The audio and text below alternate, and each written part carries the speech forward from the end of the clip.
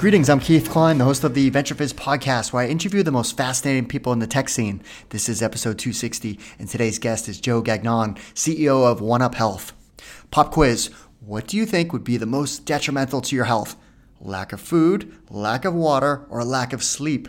Well, you'll have to listen to this episode to find out, as Joe shares the answer, and it may surprise you. Not only is Joe a successful startup CEO, but he is also an endurance athlete. I'm talking about someone who is pushing their body to the ultimate limits. Things like running a marathon a day for 6 days across 6 continents, which is something that he actually accomplished. As he shares, running a startup is a lot like being an endurance athlete in terms of the mentality and the commitment not to quit when things get hard or challenging. Your mindset is so critical to the foundation of your success. 1upHealth is an intelligent health data platform powered and connected by FHIR, which is an acronym in the healthcare industry. Their platform connects an ecosystem of payers, providers, patients, life sciences, and app developers within a trusted interoperability network. The company announced a $25 million Series B round of funding, which was led by F Prime Capital. Joe also has his own podcast called Chasing Tomorrow, where he interviews other endurance athletes with his co-host Dave Proctor. I'll include a link to it in the show notes.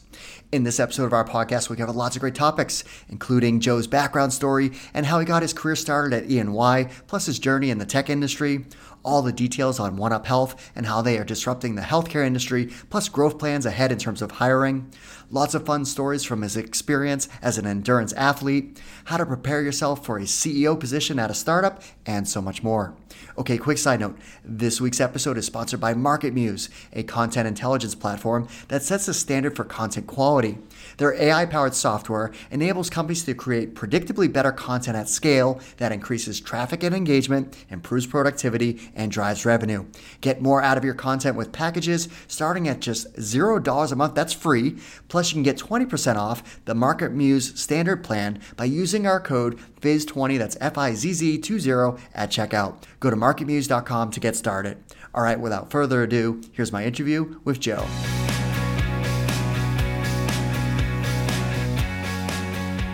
Joe, thanks so much for joining us. Pleasure to be here, Keith. Always fun to get to spend some time with you. Likewise, I'm excited to talk to you for many, many reasons. One, you run your own podcast, so this is old hat as far as what we're doing here today. And your podcast, ironically, is about the first topic we're going to talk about, and that's being an endurance athlete.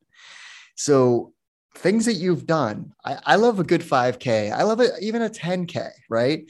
I think I've run a mile, like a 10-mile race once, and I thought I was going to train for a marathon, but I hit my limit. But I love, running, 3 miles, 3.5 miles on the weekends, Saturday, Sunday, whatever. So you've done things that are extraordinary. So talk about your experience as an endurance athlete and how that compares to running a startup. Yeah.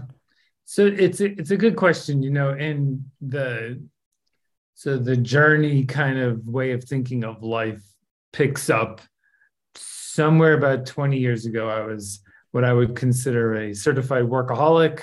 I had gotten to a point where I was pretty darn successful at what I did from, it's not 9 to 5, right? It was 7 in the morning to 11 at night.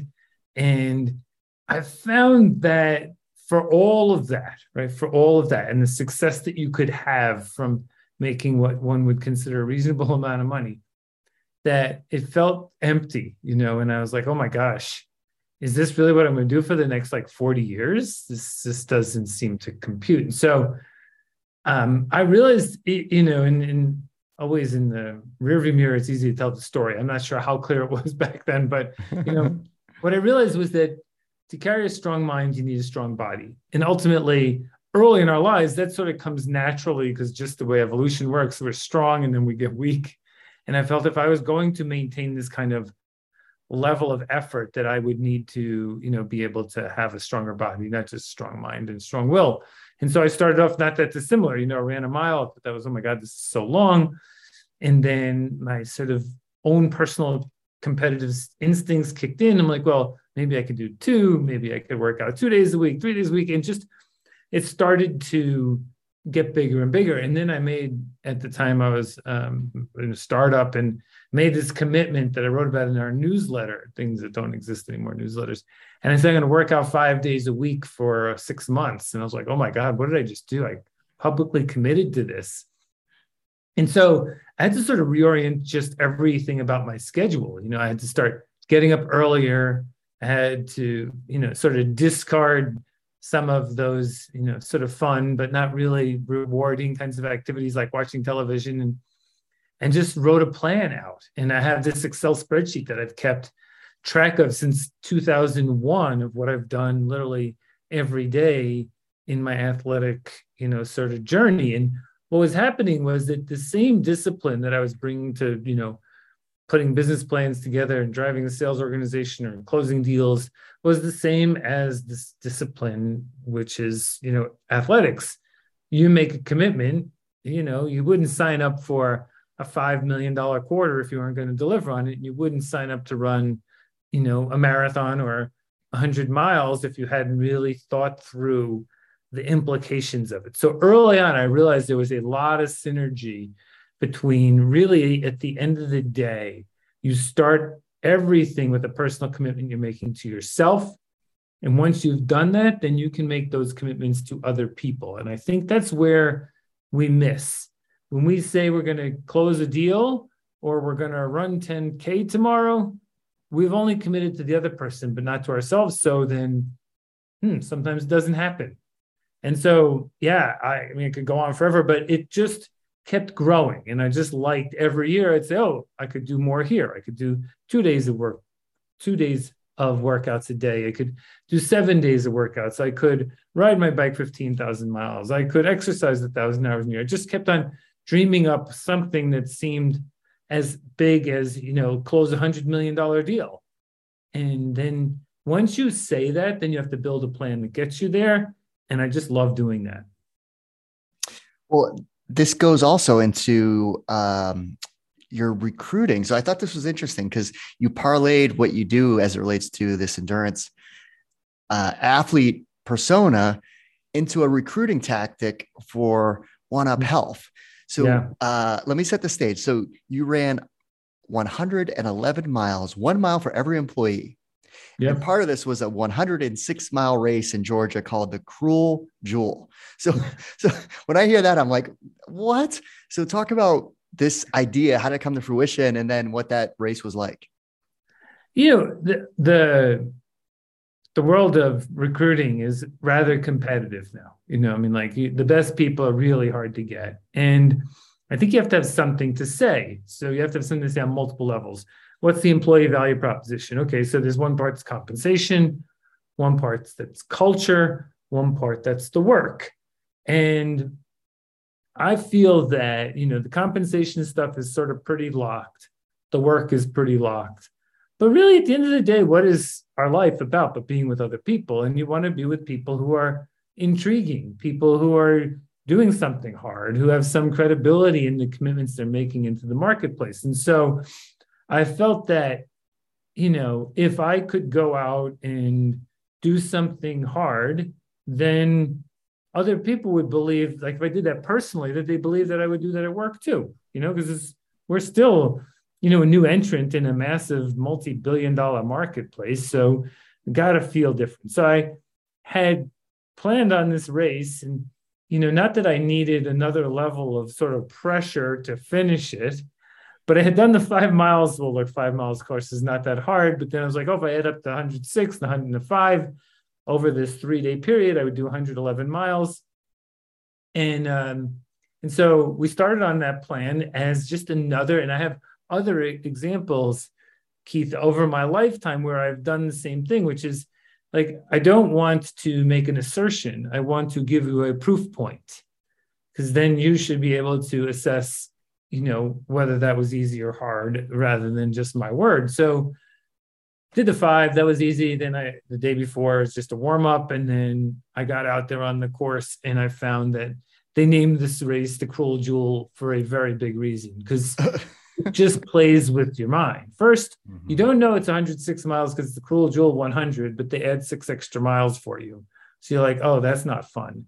And then they sort of torture you and say, like, they put up signs and like, here's the extra 6 miles you wouldn't have to done if you did 100. And there's almost nothing flat. You're just going up or down, up or down. And, you run through the night, rained at one point, I'm sleepy and tired. And I really thought about this quite a few times and very deeply, which is, okay, you told everyone you're going to go do this. So there is no quit. Right. And what I realized was that everything I was fighting was discomfort. So I had blisters on my feet. My knee hurt because I fell. My back was bothering me from carrying the backpack of supplies I needed. I had no support on this race. I was out in the middle of the woods getting cold at night. And I'm like, you know what, though? This is just discomfort. And discomfort doesn't rise to the level of quit. And I think that's the same work. Like sometimes it gets hard. The problems are hard. The customers want it cheaper. They want it sooner. And but none of that is ever a reason to not continue on. And so I knew that there was no way, unless they were taking me out on some kind of stretcher, that I was going to let anyone down and not get that cruel jewel buckle at the end of this race and cross the finish line smiling. As a matter of fact, the other thing I found out there was there were a lot of very miserable people, and many of them quit. And every time I saw someone, they'd be like, hey, look at that guy smiling. And I'm like, shouldn't I be? Like, isn't this somewhat of a privilege to be able to get the chance to suffer like this? It's not a burden. This is the journey. This is the exploration. This is what startups are about. It's the privilege to get to do something hard and to do it in really semi-controlled way anyway. It's like not that, I'm in a war with people shooting at me. And so I think it's so much about reframing. And this is about mindset. And the best at all activity, whether it's athletics, work, family, or otherwise, is bring the right mindset. Be happy, but never satisfied. And you will find extraordinary opportunity you never would have seen otherwise. I love that advice. It's 1,000% of what I believe too. Like mindset and attitude is so much a large part of the equation. Hard work, of course, but mindset and attitude is so, so critical. Because if you come into it thinking you'll fail or it's hard, it sucks, negative attitude, you're going to fail. No doubt. Yeah. You're just carving your own path. Well, let's rewind the clock. So let's talk about your background. So where did you grow up? What were you like as a child? So, the eras sort of date you, but I grew up outside New York City in the Bronx. Went to school there for 8 years, low to middle income family. My dad worked for the New York City schools as a social worker. We had what I think we're sort of losing a little bit, which is a very strong family unit.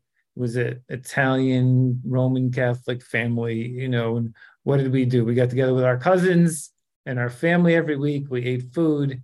We didn't get into too much trouble because there were a lot of people watching aunts, uncles, mother, father, neighborhood. It was like you felt accountable to sort of the standard that they were going to hold for you. And so that's what I knew, it was like, this is the way the world should be. And while we didn't have much, I don't know, I got one blazer in my whole life and we never went out to dinner. And, you brought your lunch if you went somewhere. I realized that, I was going to have to start working. So I started working when I was 16 at McDonald's, and I've been working ever since. I was a little tiny kid. So today the language we would use is being bullied. Back then it was just, mean kids. And I was made fun of because I had this squeaky voice. And, and in high school I was a scrawny kid. So I didn't have the football thing, nothing going on, no girlfriends, nothing. So but I found college, and then I found work afterwards to be a place where I could sort of flourish because I could apply myself. And I wanted to prove everyone wrong, that I wasn't just sort of a nobody. And I just sort of decided that the way to do that was to outwork everyone. And a lot of people weren't willing to do that. I was, it was funny because like in the beginning, like my third day of work, my car was stolen. My girlfriend broke up with me. I had to move back to my parents' house because I had no money, and she was like, this is not an auspicious start. but I always then went back to like, it's either the beginning or the end, and I always made it into the beginning. Like, it doesn't matter. Like, that was yesterday. What are we going to turn tomorrow into? And so I just kept taking, more and more opportunity for risk. If someone said, like, I turned into the greatest volunteer of all time, Keith. Like, I would, if someone said, who wants to work on this project? I would say, oh, I will. Like, never even asked the question. And everyone found me to be a go-to guy then. And so I got all the best projects because I never made it hard on anyone. I'm like, I got it. You don't have to worry about it. Take this off your plate. And started realizing, wow, like everyone I knew wanted to buy a lottery ticket and find an easy way out. Instead, what I realized was I got my lottery ticket when I was born. Like, that was it. And it's sort of written up in the dictionary, like we were talking about mindset. It's optimism and it's grit, it's determination, it's patience, it's enthusiasm and optimism and courage, conviction, commitment. These words are there for us to grab and do something with. They are who we can become. And when you use those words to be part of the persona that you are building, the brand of person you're becoming, then what lottery ticket would you want? Like, I wouldn't even want to know the end game. I wouldn't want someone to hand me $1 million. I just like, it would take all the fun out of it. Like, why do you want a shortcut? Like, we're only here for a little while. Like, I want to feel it all. I want to be part of it. I want to know the ups and the downs. And we'll talk a little bit about the 6-continent thing later on. But, it was like, you put me in the middle of it. I'll get on an airplane. I'll go anywhere and I will work on it and we will get a success. I'll have some fun doing it and we'll get the rewards that come along with that. So I just, wash, rinse, repeat on that model. I made partner at Ernst & Young, one of the youngest ever, back when I was 35 years old. And I just kept going. And the first time someone asked me to do a startup, I just said yes. When I left Ernst & Young, the managing director of the whole firm said to me, you're making the biggest mistake of your life. I'm like, I am? He said, yeah, you just cut your pay in 80% by 80%. You're going to go to this startup. You have no idea what's going to happen. And I'm like, I know, but that's why I'm going. Like, I was here 10 years. I had it all sort of like, that can't be it. Like, I didn't care about the country club, and the BMW and the big house. Like, having that wasn't satisfying. So it continued from there. It was just like one bold move after another. I had great family support. Everyone was like, yeah, like, we never bought into that lifestyle anyway. So let's have, a different level of life. And that's what I've found throughout. Well, then you went from E&Y to Mainspring, which is a firm I remember because that's when I was starting to really cut my teeth into recruiting. It was when the upstart consulting firms were coming about, like Mainspring and Viant, Scient, IXL, Yes. Razorfish. Yes. Oh my God. I was one of like the first 5. So we sort of call ourselves the founding group. And John Connolly, who was the CEO, and my best buddies, we grew to 350 people in 2 years. We hit near 50 million. We took the company public and then sold it to IBM. I opened 4 offices, ran the consulting business, sold the biggest deals that we had, built one of the greatest teams of all time. And I'm still to this day sort of like pinch myself that I was part of that team, and was, oh my God, I don't know. It'd be very hard to replicate what happened then. And the other thing, Keith, was we tried to go public right as the NASDAQ crashed in 2000, pulled the offer, went back out again 6 months later, had a, reasonable success. Then the market crashed again. That's when we sold the company. And, it's like Joseph Campbell's hero's journey, man. This was like up, down, and around. But like back to, well, what else are you here to do? Like, it's not, and so I found myself at IBM, and that was confusing. Like, who wanted to be part of a 400,000 person organization? But, I had a reasonable job. I became the global head of retail and the services business. And I realized that I could learn something being there.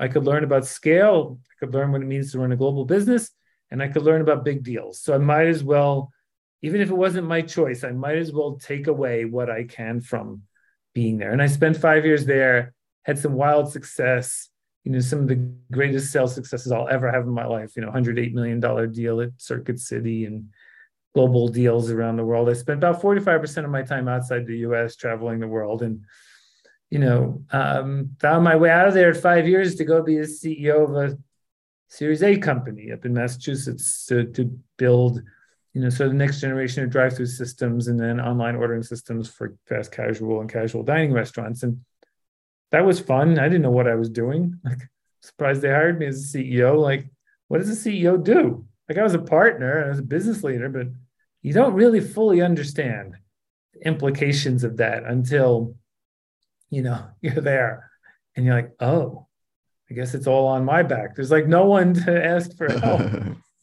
Well, wasn't Exit 41 a little bit ahead of its time? Like I remember, like I see Oh my when I God. go to a fast casual restaurant, I always think of Exit 41. I'm like, they kind of carved the path for all this now, like of what the ordering experience is like. Yeah, I'm so impressed. You know so much about all the stuff I did.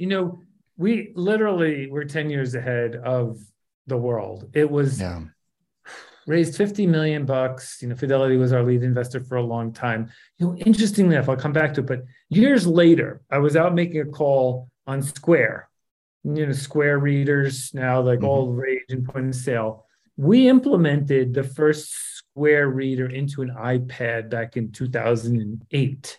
And I was talking to Wow. those guys. I'm like, how early or late were they? They were like, you were one of the first people who ever used it. Like it was so early. And it was like, oh, like, yeah, I guess we were just trying to figure out how you could reframe the shopping experience. But people still like to make phone calls at the time. We're still faxing in lunch orders. We Hmm. did close quite a few deals, including one in Cairo that I closed at the Americana Restaurant Group, and they had 1,000 restaurants and closed a deal by flying to Cairo to sell our software. Oh my God, what a cultural experience that was. But we were fearless.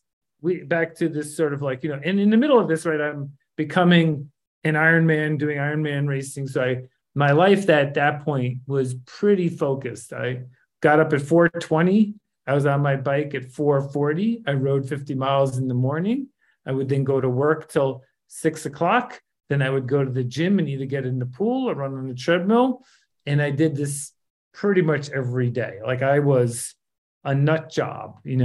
I ate a dozen egg whites for breakfast every morning. I mean, I was like, try and doing the CEO thing and being bold and like, but was what a 5 years that was. Yeah, I was on the edge every day, sleeping 4.5 hours, pushing at the limit. I think there are a lot of people who told me I should have sort of backed off a little, but like I didn't fully understand how to do that. And so we got through that period, which was good. Still married, miracle. Had two girls who done very well for themselves, but it was all about sort of intensity. And yeah, and I go back to like when I started on this journey and I was just this little kid going to school in the Bronx, trying to survive.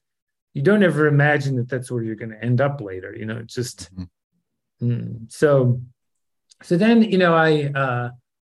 I then left and went to work at eDialogue for a while. We sold eBay.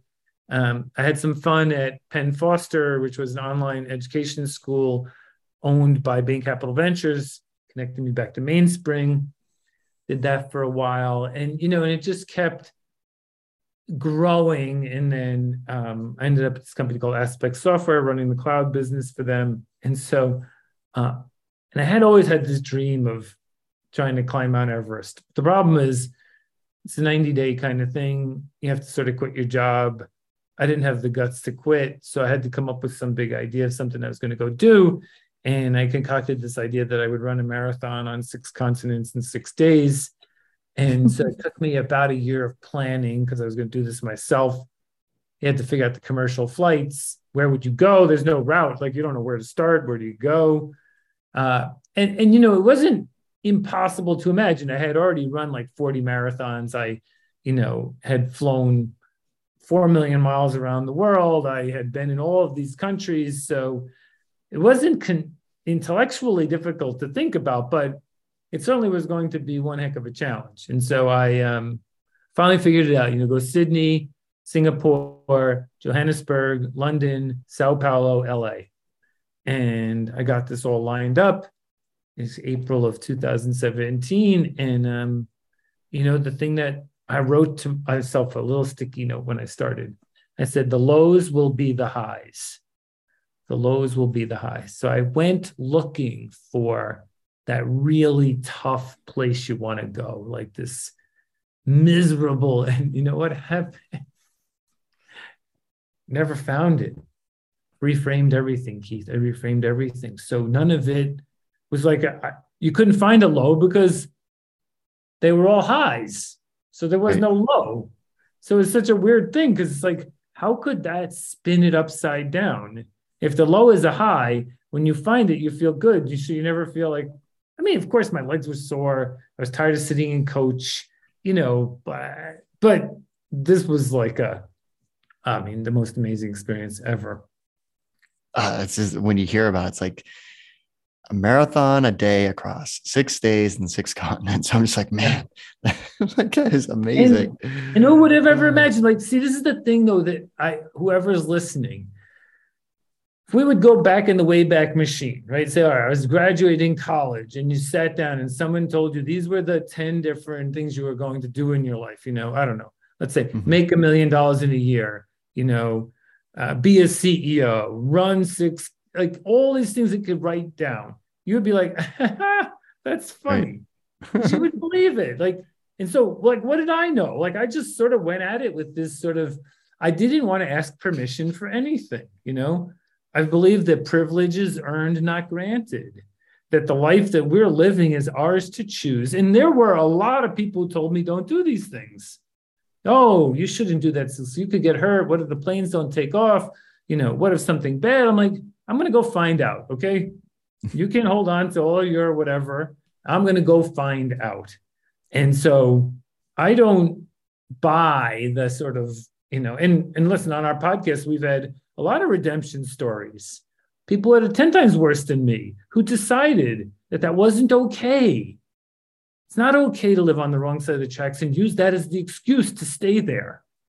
Like, yeah, maybe it just takes longer, but it's not impossible. And I know that that's like sort of like, oh, well, you don't understand.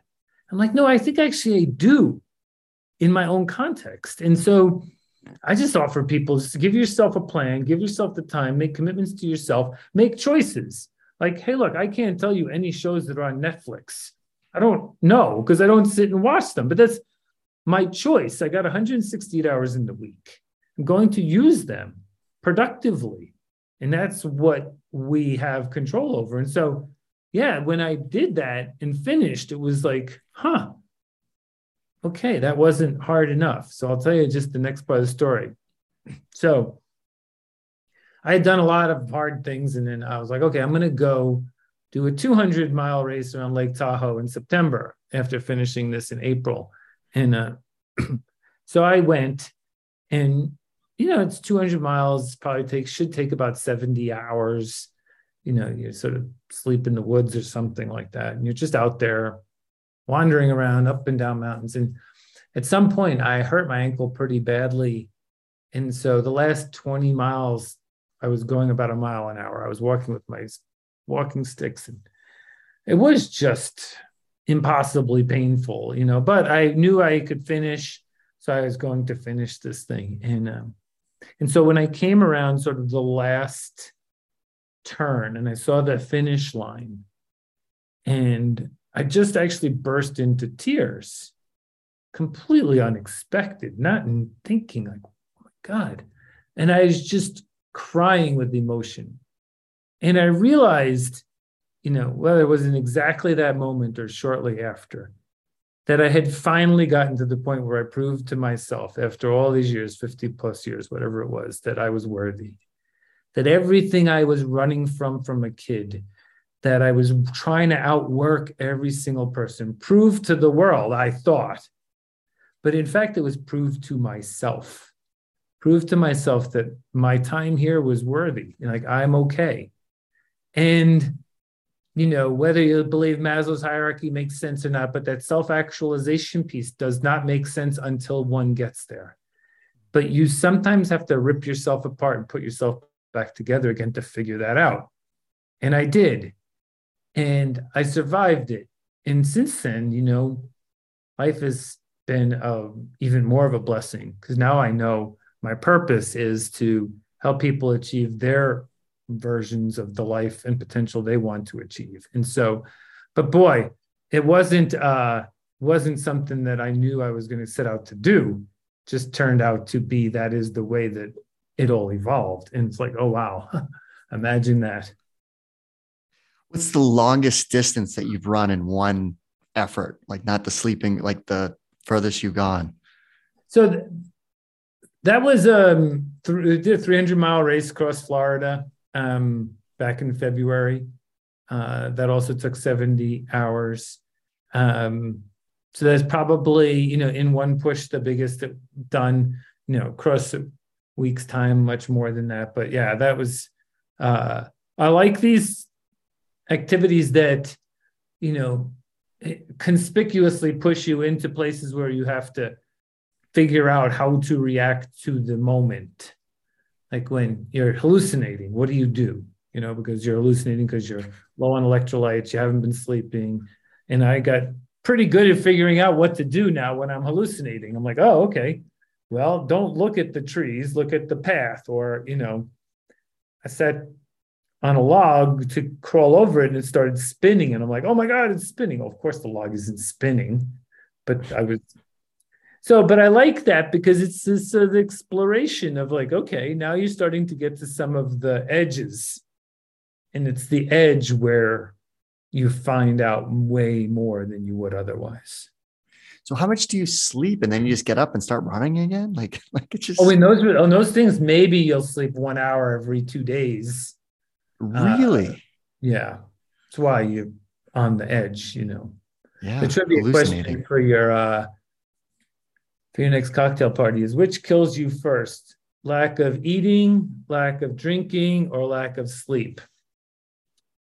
So I think drinking, right? Like hydration would be number one. No? You can go probably, well, you could probably go a month without eating. You can go about 2 weeks without drinking, and you can go only 5 days without sleeping. Really? Yeah, because you mess up the brain wiring, and then everything just sort of, that's why you sometimes will fall asleep when you don't want to. Right. Because the system is trying to take over and say, "Ooh, emergency, danger, danger." So it's not maybe for all, but I certainly know that I have a different kind of confidence in all that goes on, from these activities. And the same with, I was near bankruptcy many times as an entrepreneur. I wrote a $200,000 check to cover payroll once because I didn't get funding in time. You have to be truly willing to touch the edges on both the endurance athlete side and on the entrepreneur side, because otherwise it doesn't work, because growth only happens really through that disruption of significance. Otherwise, these systems operate pretty much to the mean, but not a lot happens there. It's okay. It's not criticizing anyone for that kind of choice, but I just know that there's others that can do more, and there's more to do in life. So what's the hardest track that you've had to run, like the most challenging? You've had lots of challenging scenarios, I'm sure. So what was the hardest? I did this double crossing of the Grand Canyon called the Rim to Rim to Rim on 4th of July. Bad idea. About 5 years ago. And so I was going to do it by myself, just solo support, a little bit of water they have along the way. And I went over the Colorado, went past Phantom Ranch on the way. So you go 5 miles out, 25 miles back, you go up and down. Temperature was starting to get high, about 100, 110. And on the way out, a ranger met me and he said, sorry, but we got to close the trail for a little while. I'm like, no, I'm in a rush. I got to go. He's like, okay, well, I'll escort you for a little while. And he escorts me. And on the trail was a dead body underneath a tarp.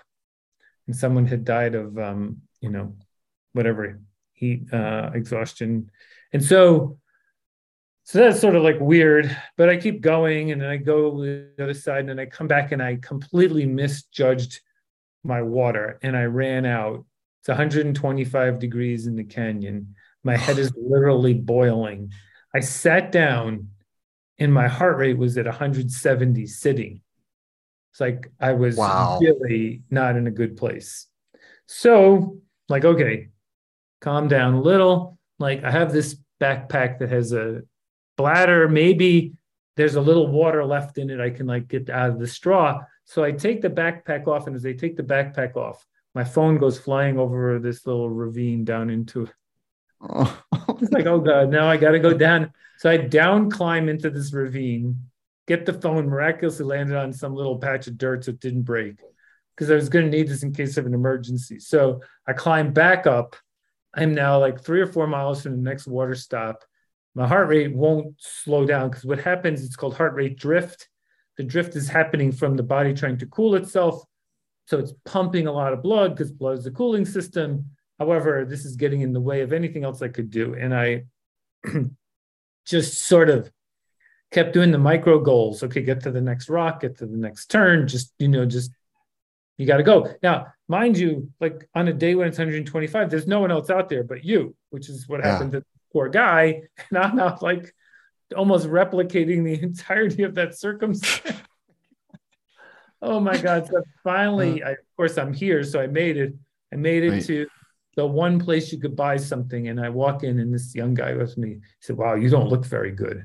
I'm like, "Oh, really?" He said, "Let me help you." So I got like there's this legend of the lemonade at Phantom Ranch, if you've ever gone across the Grand Canyon. And it is the best lemonade. You'd spend $100 for a cup of lemonade at that point, Absolutely. Drink 2 lemonades. He fills up my water. He says, "I'm going to run over to my camp and get you some food," because I'd run out of that too. And then he escorted me for like 3 miles on my way back over the Colorado. And I just sort of limped my way up back to the top. And I'd say that day, because there was literally no support, and this heat thing had just sort of like, it was like getting hit by a truck. I've been out in the woods cold and all of that and had to figure out how to make it through a night. But this one was, woo. But, we've tested the limits a few times. Absolutely. I think they need to do a show on, maybe it exists and I just haven't seen it. Like Naked and Afraid fascinates me, how those people sign up to do that just for their own like rating, like their survival rating. They're not winning like $1 million or some grand prize at the end. They just sign up to show that they can do it. And I just find it fascinating. So this is like, reminds me of that, where it's just like, you just go and do this on your own somewhere, somehow. Like there should be a reality show on this type of endurance athlete. Yeah, I think that, and I think that there are quite a few people, not tens of thousands, of course, but who explore this. The thing that's interesting, Keith, is that we do it in relative anonymity. And if it weren't for this conversation, of course, I know I wrote my book and I put in there the 6 continents stuff, but for the most part, we are not looking for attention, and Right. we just go and do what we do. And so it's a little bit different than, the NBA basketball star who's, walking down the court preening because his $30 million isn't enough. And yeah, they are great athletes and they work hard, but we're on the other side of this thing. We're exploring the edges of this universe, trying to make sense of consciousness and being and suffering as a mechanism to find out more about it. Because when you go deeper and start thinking, the answers don't come naturally. And this is one of the ways to do that. And then it strengthens me, for like, I've been on boards, of course, because the companies I've run. Last board before here, the lead board member said to me, he said, "Man, you're just like way too calm." I said, "Don't confuse calmness with intensity. Like, I'm as intense as they get, but I've been through a lot. I'm not going to sort of just like freak out because things are problematic." And so the Navy SEALs practice this, right? Comfortable while you're uncomfortable. It's about normalizing these circumstances so you can still perform, right? That's the key. Like, why would you want to know? Like F1 drivers, they're doing crazy stuff, but they got to normalize that down. Otherwise, they're driving into the wall. Like you have microseconds. And so it's all about, and it takes a long time. It just does. So, and then once you find it, it's hard to sort of walk away from it. I know some people do, but it plays heavily into the dopamine receptor. It plays heavily into sort of the way our system works. generally. And so we keep on rewarding it and it keeps on giving back. And, it's slightly addictive, hopefully not negatively. Right. Well, let's talk about what you're up to these days. So, 1upHealth, you're the CEO. So, talk about the company, what you guys do, and then how'd you get involved? Yeah. So the thing that is interesting, right? So if you want to like the intersection of intersections here, right? These overlapping Venn diagrams. I am intently fascinated about the data underlying the system that I'm running here and how that data can help inform me in terms of my athletics. And the 1upHealth mission is to start to put together the most complete, in a format called FHIR, data repository across the industry that combines claims and clinical data to draw insight, inference, and at some level, both individual and population level analytics for us to do better care, lower risk, better quality, minimize reimbursement, right? But it all has to come through the data. So for me, it's a very natural intersection because I think the data is enlightening. And I have to work hard myself personally to catch up to data to tell me, oh, how's my hematocrit doing? How's my glucose level doing? How are other blood markers doing that would tell me my performance level? I've done a lot of performance testing. And so I know all that. And then you would be able to then compare, oh, I slept, I ate, I did this, and you would know. And then maybe you would be in a population of other people like you where you could get a better care plan because something they did helped. So we're setting out to change the industry by building this massive data platform in the cloud on behalf of our customers. And I found my way here because the last company I was running was the A-round investor here, and we had sold the prior company. And he asked me if I could get involved with Ricky, who's the founder. And, I met him and I thought we were a fantastic complement to each other. Technologist, business operator. I'm a more experienced entrepreneur. He's a good, naive entrepreneur. And together we could go build a company because I knew we should be in the enterprise software space, not in the just app developer space. So where the biggest impact that we could make would be. And we spent the past 2 years doing that. We have near on over 60 customers. We're working at scale with hundreds of millions and billions of resources and 30 plus million patients on the platform. And really at the end of the day, the legacy providers are always going to struggle to transform themselves. It's not that dissimilar to, Tesla wasn't the first to come up with an electric car, right? Actually they came out in the 1890s, but General Motors in 1990 made a very intense effort in California, but realized that they couldn't sell electric cars because it would cannibalize the entirety of their business. So they destroyed those cars and left it to the new entrant called Tesla to make the electric car industry happen. And similar to us, we are going to follow a similar path. There are a lot of fantastic solutions companies in our space, but they're stuck in the legacy because that's what they run and own and operate. We, on the other hand, didn't have any of that in our way. And so we were able to start from this new platform environment, run it in the cloud, make it serverless, make it secure, use common standards like JSON and RESTful APIs, and the rest sort of falls in place for you. And what made this a reality as far as the data side is there was like a regulation change, right? Yeah. So there's two groups that have been working behind the scenes that are part of Health and Human Services, federal government agency, one called CMS, the Center for Medicaid and Medicaid Services, and then ONC, the Office of the National Coordinator. And between them, they're like, this industry is $3.8 trillion. We can do better. And so one of the things they decided was to create a data standard that would evolve from the former data standards called FHIR, F-H-I-R. And so we use that standard prescribed by quasi-government entity as a mechanism to have a standard data model across claims and clinical data. And so you can now, for the first time, not argue about how it could be stored or how it could be shared. You could actually just do that. And the federal government's been great. They've been mandating that all of the kids play together better, so the payers and the providers and the patients are all going to have to use this data standard. And it is opening up for the first real time the idea of data interoperability in healthcare. The bottom line is that other industries have already done this. Retail, travel, transportation, financial services have all decided that if we're going to transform, operate differently, create great opportunity for the consumer all the way to the provider, that we need to stop arguing about things that don't matter, which are the data standards, the way that we share it, the way that we move it, the way that we store it. And so we started there, and it affords us an opportunity to be a real player in a short period of time. And what's great from my understanding, correct me if I'm wrong here, is like I would draw comparisons to like Stripe, where you're the platform where you're making information accessible, but companies leverage it to build apps or to power their enterprise systems. Or so you're that key platform play that is obviously the great spot you want to be in.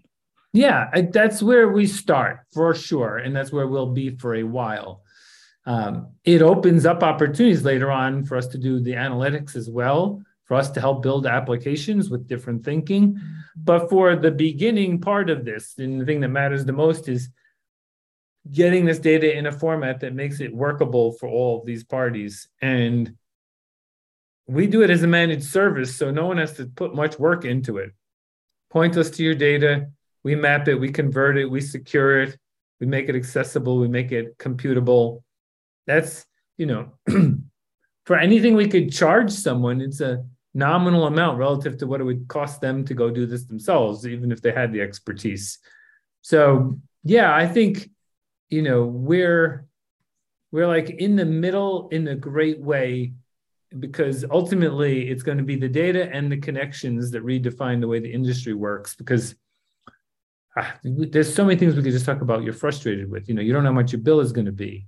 So you have no price transparency. You don't know what's approved or not, and you get stuck with something later. You don't really know if this is the right care plan for you because you've never seen anything other than someone telling you. Like, what validation do you have against another plan? Like literally nothing. Like, oh, okay, the doctor said. Like, that doesn't mean they're bad people. It just means there's a lot of data that could support everything that they do. There's no competition. We're not customers. We don't have choice. This is like the worst business model ever. And it's not like if every country in the world operated this poorly, you might say, oh, no one else has solved it. But amen, man, that's not the way it is. So, there is no real incentive for this system to make us healthier. Think about this. If we all were really, really, really healthy, how much would the system cost? Like half? Like maybe $1 trillion, which would be ridiculous. So what would happen? All those people who were getting money wouldn't get it anymore. So it's the same problem with, you ever hear the story about, people who make tires, they could make a tire that lasts 100,000, 100,000 miles, but then they put themselves out of business. That's so right. There is a bit of the irony here. I don't think we're going to, if we were here 50 years from now, we'd be talking about a completely different system than the way it operates today.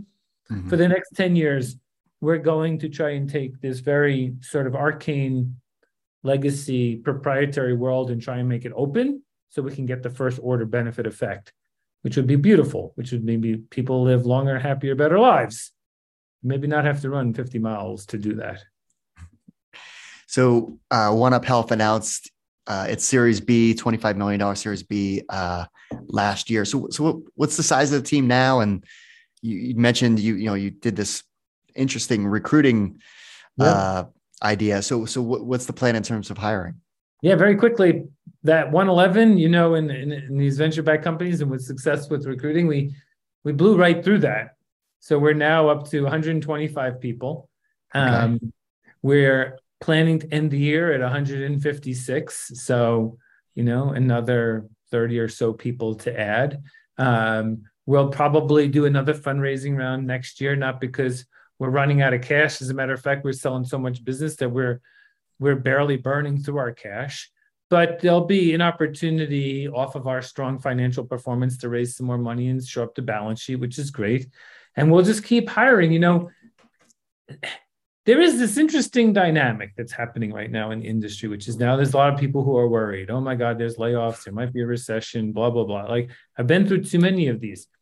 High quality, big growth opportunities never are negatively affected. They're always an opportunity. First of all, there's still a lot of money out there to invest. Second of all, there's massive opportunity because these healthcare companies need to transform. And third, we're already made progress. So we are not overspending, underspending. We're running a really good, solid business that makes it great for people to want to join. We spent the past year and a half trying to define a little bit of like this, who we are. So we defined our core values in 4 categories. We're human, we're bold, we're visionary, and we're resolute. We're human because we are more than just our work. I found that out. We love our people to do that. You want to be listened to. You want to feel like you're part of something. You want to be respected, and it has to be diverse. We're bold. Like, hey, we're going to go up against the size industry that, I might as well be running against, the fastest 100-yard dash guy ever, but man, I don't care. Going for it. Visionary, we will bring this sort of new way of thinking because that's necessary and it's in our DNA. And then we're resolute.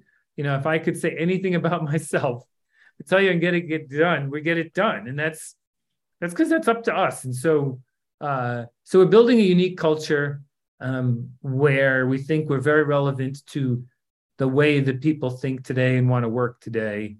We don't live in the past. We sort of build a company with some unique and interesting benefits that'll get us into the future. One benefit is, for example, if we hired you, Keith, and you were to start on this coming Monday, the first week we pay you to be off, put you on benefits, and you don't start till week 2. So you'll always get a week off in between your existing job and your new job. And we think that that's a great way for someone to reset, not feel the burden or risk of, oh my God, I just immediately get to work. And we're going to keep being creative and thoughtful as we create an employee value proposition like that. Now, you made the transition from COO to CEO, but you've been a CEO of startups before. But I thought this would be a good opportunity to give advice to others, whether if they are in that chief operating officer or some other executive position in a company. Like, what do you think are the key attributes of being a successful startup CEO that someone could work towards? Yeah, I think that the key is really, what is there is sort of, in some sense, there's no job. Like, the CEO doesn't have a job. Like, you're not doing the work anymore. What you're really working to do is build a strong team. So figuring out talented people, how to recruit, retain, and grow them. The second thing is putting in sort of the metrics and the infrastructure that allows you to have insights through the data as to how the business is operating. The third is, spending time building the right kind of culture that you want so that you can have predictability in who you hire and how you manage them. You have a big impact there. The fourth is coaching and being able to help your team leads, your direct reports on how that they should be executing on a daily basis. Empowering, there's a lot of talk about servant leader model. I love it, but people say it and aren't it. The servant leader is the one who's helping the salesperson close a deal, helping think about the architecture, being a resource to human resources in the interviewing process. This is it. Like, ultimately, at the end of the day, the CEO is this person who is threading together and gluing together the organization. And then lastly, being willing to make the hard decisions when you have to make the hard decisions. Some people don't scale with the company. You have to think about how to do that. You have to think about your investor relations and how you're spending the money. There is no backstop. At the end of the day, you got to be willing to be sort of the backstop for the company. And that's a lot of responsibility. But you can simulate a lot of these learnings in any role you have. But at some point, it is a bit of jumping off a cliff because the first time you do it, and you're in for a surprise. But, we can all survive it as long as we go with a good intent and communicate and hold ourselves accountable to what we said we were going to do. So what are 3 apps you can't live without? Oh, I guess probably my weather app. Makes sense. Strava for tracking the running. And then I live on my messaging, I use Messenger a lot to do text and all that kind of stuff. So probably the 3 that I use the most on a daily basis. So I usually ask, good podcast recommendation, but you have your own podcast. So I think it's an opportunity to talk. So if someone's interested in learning more about endurance athletes, what's the podcast that you have? Yeah, we're called Chasing Tomorrow. We've now recorded 100 episodes. it's really about intriguing people doing extraordinary things. So yes, a lot of endurance athletes, but then other really cool and interesting people like, I don't know, a former Blue Angel pilot or a former Navy SEAL, or, people who have sort of stepped out a little beyond the boundaries of what we would call normal, creating their version of extraordinary. And so they're really interesting, fun dialogues, somewhere between 50 minutes and an hour, never longer. And you get to meet some really cool people. Dave Proctor is my co-host. The two of us do it together because it's sort of more fun to do that. And so yeah, I don't know that I ever thought I'd do 100 episodes, but we do it in broadcast every Friday. And it's been a fantastic, think about getting to meet 100 really, really amazing people. Like that's just one of these wonderful blessings that you get in life. Very, very cool. Yeah, I agree. It's just to have the privilege to do this podcast and talk to individuals like yourself and other founders and what they're going through building companies or CEOs or investors. It's just, it's something that you don't get to 100 episodes, 200 episodes and beyond, unless it's just something you're passionate about. Exactly. Well, Joe, thanks so much for taking the time to walk us through your background, all the great stories in terms of what you've done as an endurance athlete, the great experience in the tech industry, and of course, what you guys are up to at 1upHealth. Keith, I really appreciate your willingness to listen and go on this journey with us. Appreciate your support and wish you the best and look forward to catching up again soon in the future. Well, that's our show. I hope you found it useful and entertaining. If you did, please make sure you subscribe so you'll get future episodes. Also, please consider leaving us a 5-star review and share this podcast with all of your friends and colleagues in the industry. It all really helps us out. Last but not least, don't forget to visit venturefiz.com, the most trusted source for tech and startup jobs, news, and insights. Thanks for listening, and I'll see you next time.